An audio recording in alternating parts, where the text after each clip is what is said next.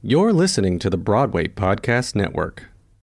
When you need mealtime inspiration, it's worth shopping Kroger, where you'll find over 30,000 mouth-watering choices that excite your inner foodie. And no matter what tasty choice you make, you'll enjoy our everyday low prices, plus extra ways to save, like digital coupons worth over $600 each week. You can also save up to $1 off per gallon at the pump with fuel points. More savings and more inspiring flavors make shopping Kroger worth it every time. Kroger, fresh for everyone. Fuel restrictions apply. It is Ryan here, and I have a question for you. What do you do when you win? Like, are you a fist pumper, a woohooer, a hand clapper, a high fiver? I kind of like the high five, but if you want to hone in on those winning moves, check out Chumba Casino. At ChumbaCasino.com, choose from hundreds of social casino-style games for your chance to redeem serious cash prizes. There are new game releases weekly, plus free daily bonuses, so don't wait. Start having the most fun ever at ChumbaCasino.com. No purchase necessary. VGW Group. Void where prohibited by law. See terms and conditions. 18+. Hello and welcome to the Critics Table. Every episode we are joined by three luminary theater critics as they review the latest shows on and off Broadway. You may agree with one, all of them, or none at all, but we ask that you listen first and ask questions later. Let's join the table, shall we? Hello, I'm Juan Michael Porter II. I'm Christian Lewis. And I am Bidatri D. Chaudhary. And this is the Critics Table, where we discuss the hottest shows on and off Broadway and give you our hot takes. But first, let's talk about where we write. I freelance at a number of publications, including Did They Like It, Theaterly, American Theater. You can follow me at Juan Michael II for the second on Twitter. I'm Christian Lewis. I also freelance all over the place, including Did They Like It, Theater Mania, Theaterly, American Theater Magazine. All of my writing can be found on my Twitter at CLewisReviews. Hi, I'm Bidatri, and I also write all over the place, but mostly on film and documentaries. But when I'm writing about theater, it's usually for Did They Like It. And you can have access to all my writing on my Twitter, which is at Bidatri, my first name. Now let's jump into our show today, Birthday Candles. Christian, I'm really excited about this because you are a star baker, of course, but first, a quick synopsis. Emmy Award winner Deborah Messing from Will and Grace comes home to Broadway in the poignant and funny new hit play about the extraordinary moments that make up one woman's ordinary life. Messing leads a remarkable cast as Ernestine Ashworth, who spends her 17th birthday agonizing over her insignificance in the universe. Soon enough, it's her 18th birthday, even sooner her 41st, her 70th, her 101st. 5 generations, an infinity of dreams, and one cake, baked over a century. This true gift of a play, according to Variety, will take you through the highlights and heartbreaks of 90 years in 90 minutes. As the Daily News says, Messing is extraordinarily moving. It's truly a must-see show. I know that Chris Jones wrote that, and I was sitting behind him at the show where he was bawling next to his son, and it was really touching. First thoughts, I'm curious. What did you think? I want to hear from you, Bidatri. It's one of those, it's very much like TV. It draws you in. Like, you just want to see what happens. And I really like the pacing. I know it's 100 years fit within, like, a very short play. I mean, relatively short, given like the long run times this season on the Broadway. But, you know, it was very engrossing. I was, and the set was, and I'm sure we'll talk more about that. The set was so beautifully designed. And so it really sucks you in. But then later, when you sit back and think about it, I was just like, it was fun, but, you know, that's about it. I don't think it was particularly profound. I'll get into the baking, but it's funny for me even to, like, hear the, like, very praisey pull quotes from Chris Jones and others, and to hear people crying, because I was sitting there, like, not affected by this play at all. I found it hollow, cheesy. I wrote a review of it for Theater Mania, and I think I called it, like, Our Town fan fiction. It was definitely, like, I'm not very into this play, and my biggest, well, I have several critiques, including I was not a fan of Deborah Messing's pretty overacted performance. But as a star baker, my biggest issue is the central birthday cake of this production. The whole point is we're supposed to watch Deborah Messing bake a single cake over 90 years and 90 minutes. And I don't know who trained her, but fire that baking consultant and get another person, because she literally couldn't even like measure flour properly, let alone like mix anything. And then the cake she makes is a boring 1-layer 8-inch round birthday cake that she throws out. It's not decorated. Nobody eats it. It was the cake part of this was so disappointing.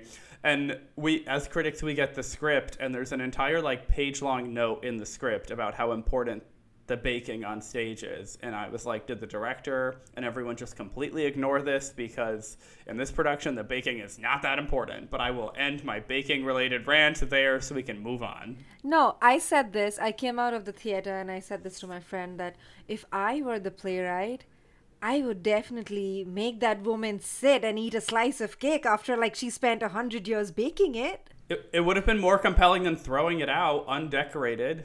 Also, the play is called Birthday Candles, and they never put damn candles on the cake. Yeah, and but also my South Asian childhood, rung through my head with my mom's words saying, "Don't waste food. What are you doing? Don't waste food."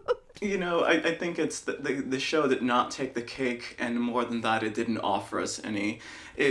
It was very sweet. I was moved by the people around me who were crying, and what it reminded me of was being in Colorado, where I worked for a year, with people who are not running around like we are in New York City all the time. And so in my mind, I thought, are tourists who come here to see this pleased with seeing a slice of their life? Does this actually fulfill them?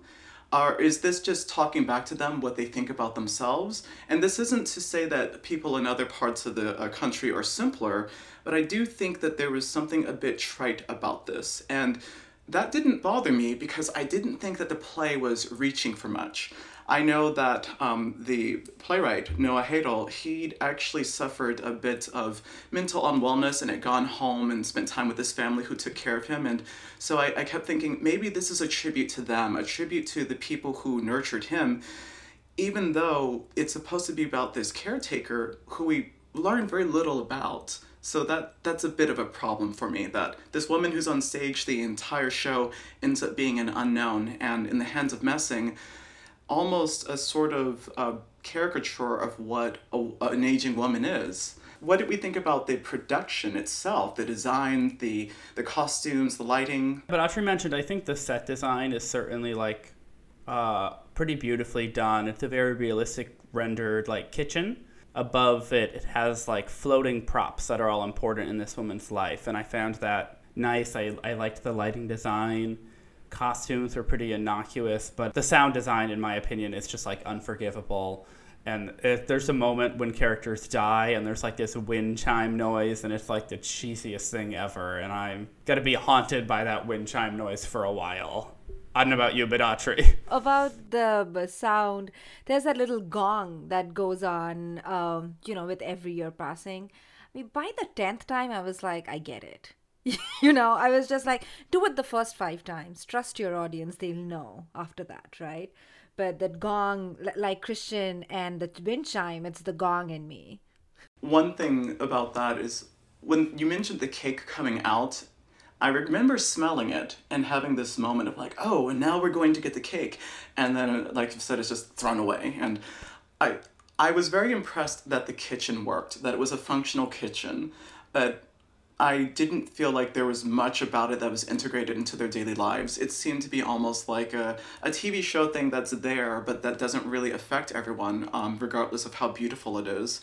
I'm wondering, would you all have preferred to have seen them using the set more? I actually, one thing I thought about, like, this is 100 years of a woman's life, and all we see is her kitchen. And then she talks about her travels for a bit with her son. She's sharing the photo album.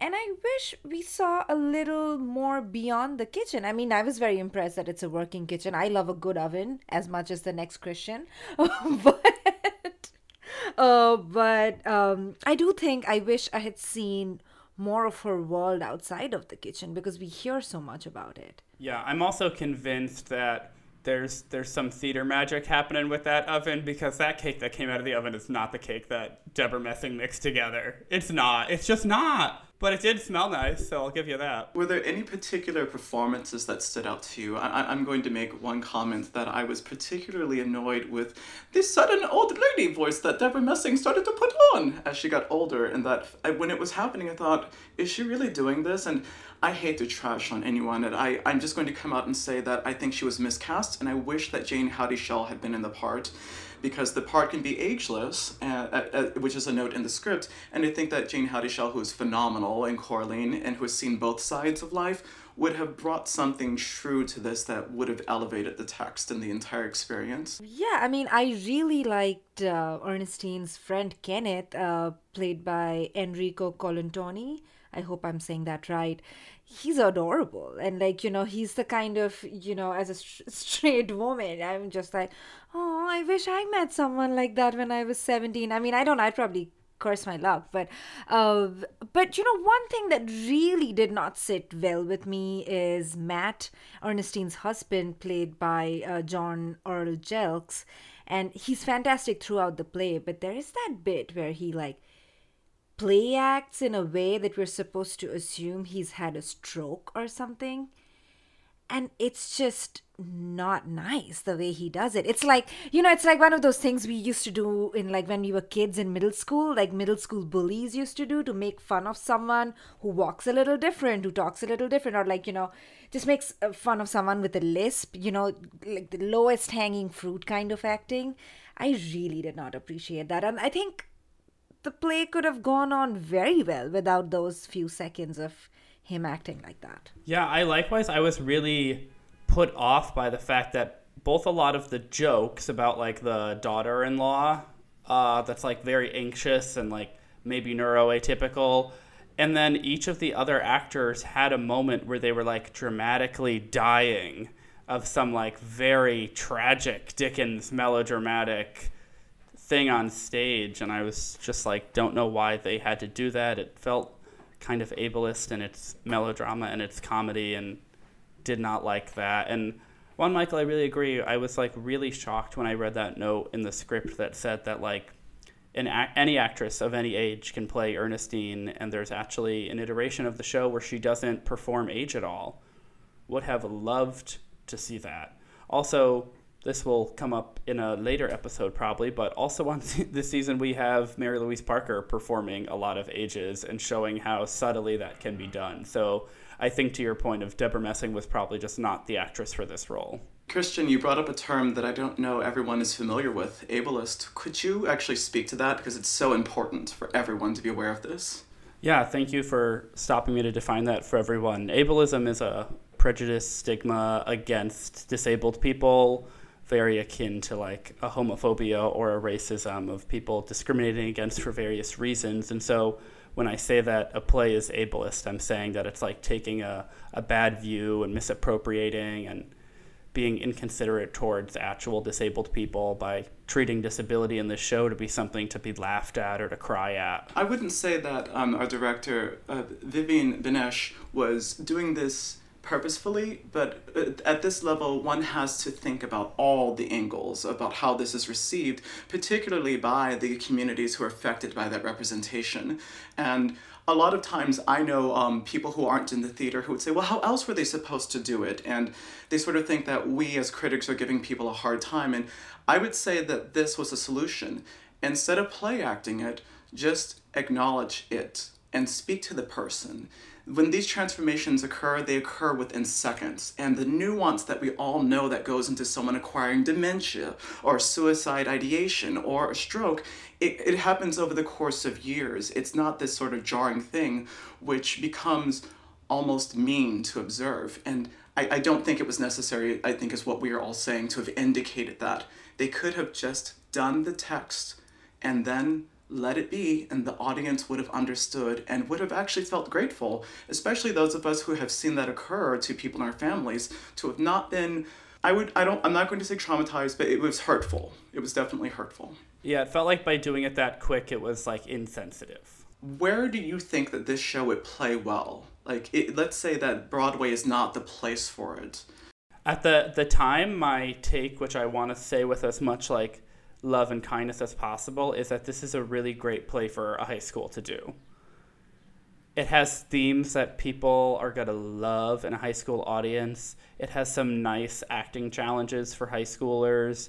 You can cast it in a couple different ways, because here it was cast where the ensemble was all like triple casted, but you could just have everyone play their one character if you needed a bigger cast for a high school. But also, really based on Bedatri and Juan Michael, you're talking about the kitchen.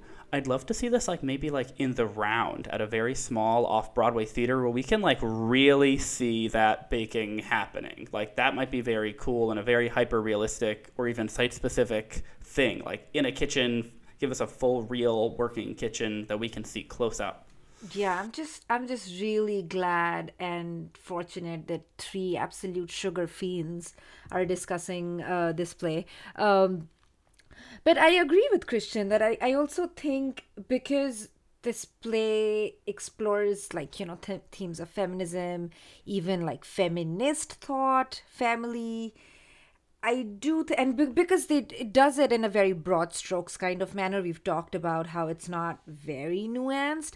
So I do think, it's a very good play for young women to watch, to think, to get those ideas, when we first start reading Virginia Woolf, that age, where you like, your kitchen is not your world, there's a world that lies behind it, that kind of thing. So I would definitely like to see how a young audience of women would would react to this play. Also, both Christian and I have been talking about the sets, and I just wanted to name the person behind it, Christine Jones, so just shout out. About the stars above that you all mentioned, that felt like, I love that those objects weren't in the daily business of what was going on stage, because it's very tight, it goes by very quickly, and it felt like, oh, these are the things that make up a person's life that sort of revolve around them, and that felt really beautiful and very well realized. I think something about the feminism within this play, the fact that I mentioned earlier that we don't really get Ernestine's voice or perspective, that she's essentially a servant for other people. And there is a moment where she starts to travel and live for herself and start her own business, but it seems to actually occur within only a few gongs or a few years, and therefore a few minutes. And then she's back to serving people. And for those who don't, when we mentioned that the show is triple cast, the actors who play her family members go from being maybe a lover to a child to a grandchild to a neighbor later on. And so you see things being passed on down through the lineage. And while that is really profound and beautiful to observe, because there was nothing grounding it that made you think, well, why are we coming back to this particular woman aside from the fact that that's the conceit of the play? I started to think, well, I'd rather go follow those other people. I don't really care about this woman anymore. And I'm curious if you all found the central performance lacking as well. Yeah, I mean, and I brought up Virginia Woolf for a reason. It's the feminism is very white first wave. This whole idea of a caregiver, but with a little ambition, but enough to not ruffle feathers, vote, let's find a way to vote, but let's not talk about what's happening at home. That's what I mean by the feminism in this is very first wave, and which is why I brought in Virginia Woolf, and why I think this would resonate with younger women who need that introduction into feminist thought and female agency. But once you've worked past that, you've grown past that, I think this I keep saying film because that's my daily bread, but this play's feminism is a little outdated, which is why I think it kind of sits a little wonky with the times. I was even surprised to hear anyone talk about the feminism of the play, because I was like, oh, she mentions wanting to be like Queen Lear in a play. Is that what we're like? Is that our bar now for what counts as feminism? Because it's a really low bar for me. I don't know if I necessarily find the character very underwritten. I think I was just so kind of put off by Deborah Messing's performance, where when she was a teenager, she was hand on hips, pouty, I want to be Queen Lear. And then by the time she was an old lady, she was bent over and doing this old lady voice. And I was like, oh boy. But that's why before I can even judge if that character is underwritten, I just would love to see someone else do it, because I think maybe someone else could make a lot of that part. But on the other hand, I would love for Deborah Messing to play Lucille Ball, Because when she cries, I'm like, that's I Love Lucy. I shouldn't be thinking that way, but I did. And I was like, that's a missed opportunity. Somebody should cast her as Lucy Ball. Move over, Nicole Kidman. Agreed. I love this.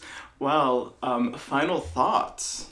Final thoughts. I don't think I would recommend people to go see Birthday Candles, but if you're a tearjerker kind of person and you want to have a little tearjerker of a play, go see it. And I hope that this play has some kind of future in high schools and community theaters, in other castings and other imaginings. I don't think this version's definitely not for me, but I don't think the play is useless in the world. Yeah, I mean, I agree with Christian.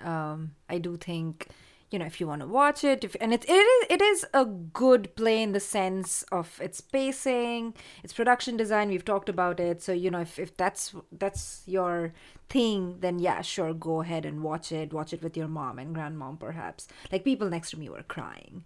So, I mean, if that's your shtick, then maybe you should watch it. Sumptuous production, saccharine center, makes people cry. If that's your jam, if you're coming from out of town and you want to feel something, then I think that this play might be for you. And I know that not everyone is looking for War and Peace, and so I would actually suggest it to people who maybe find Les Mis to be a little too complicated for them, and I say that lovingly. Yeah, and it's Mother's Day, so this is I think it's a nice Mother's Day play. Absolutely. Not too challenging, not going to fight with each other, going to say, see, that's you. Go have some mimosas with your mom after. Yeah. Thanks for joining us on this episode of the Critics Table podcast. We would like to thank Jose Solis and the BIPOC Critics Lab team who have generously partnered with us on this project. You can find out more about the BIPOC Critics Lab at BIPOCcriticslab.com. Also, be sure to subscribe to this podcast so that you never miss a review and learn more about our critics at bpn.fm/criticstable. The views or opinions expressed by the critics in this episode are solely their own and do not necessarily represent views or opinions of the Broadway Podcast Network. See you next time. With the Lucky Land Slots, you can get lucky just about anywhere. This is your captain speaking. We've got clear runway and the weather's fine, but we're just going to circle up here a while and get lucky. No, nothing like that. It's just these cash prizes add up quick. So I suggest you sit back, keep your tray table upright, and start getting lucky. Play for free at LuckyLandSlots.com. Are you feeling lucky? No purchase necessary. Void where prohibited by law. 18+ terms and conditions apply. See website for details. Sick of being upsold at gyms? My guy, you're currently a base member. For $90 more, I can upgrade you to our Shred membership. For $130 more, you'll be a Swole member. And for just $300 more, you'll reach Sweat Platinum. At Planet Fitness, you'll get energy without the upsell. Never pushy, always free fitness training and equipment for every workout. It's fitness that fits your budget. Join Planet Fitness for just $1 down and $10 a month. Cancel anytime. Deal ends Friday, May 10th. See Home Club for details.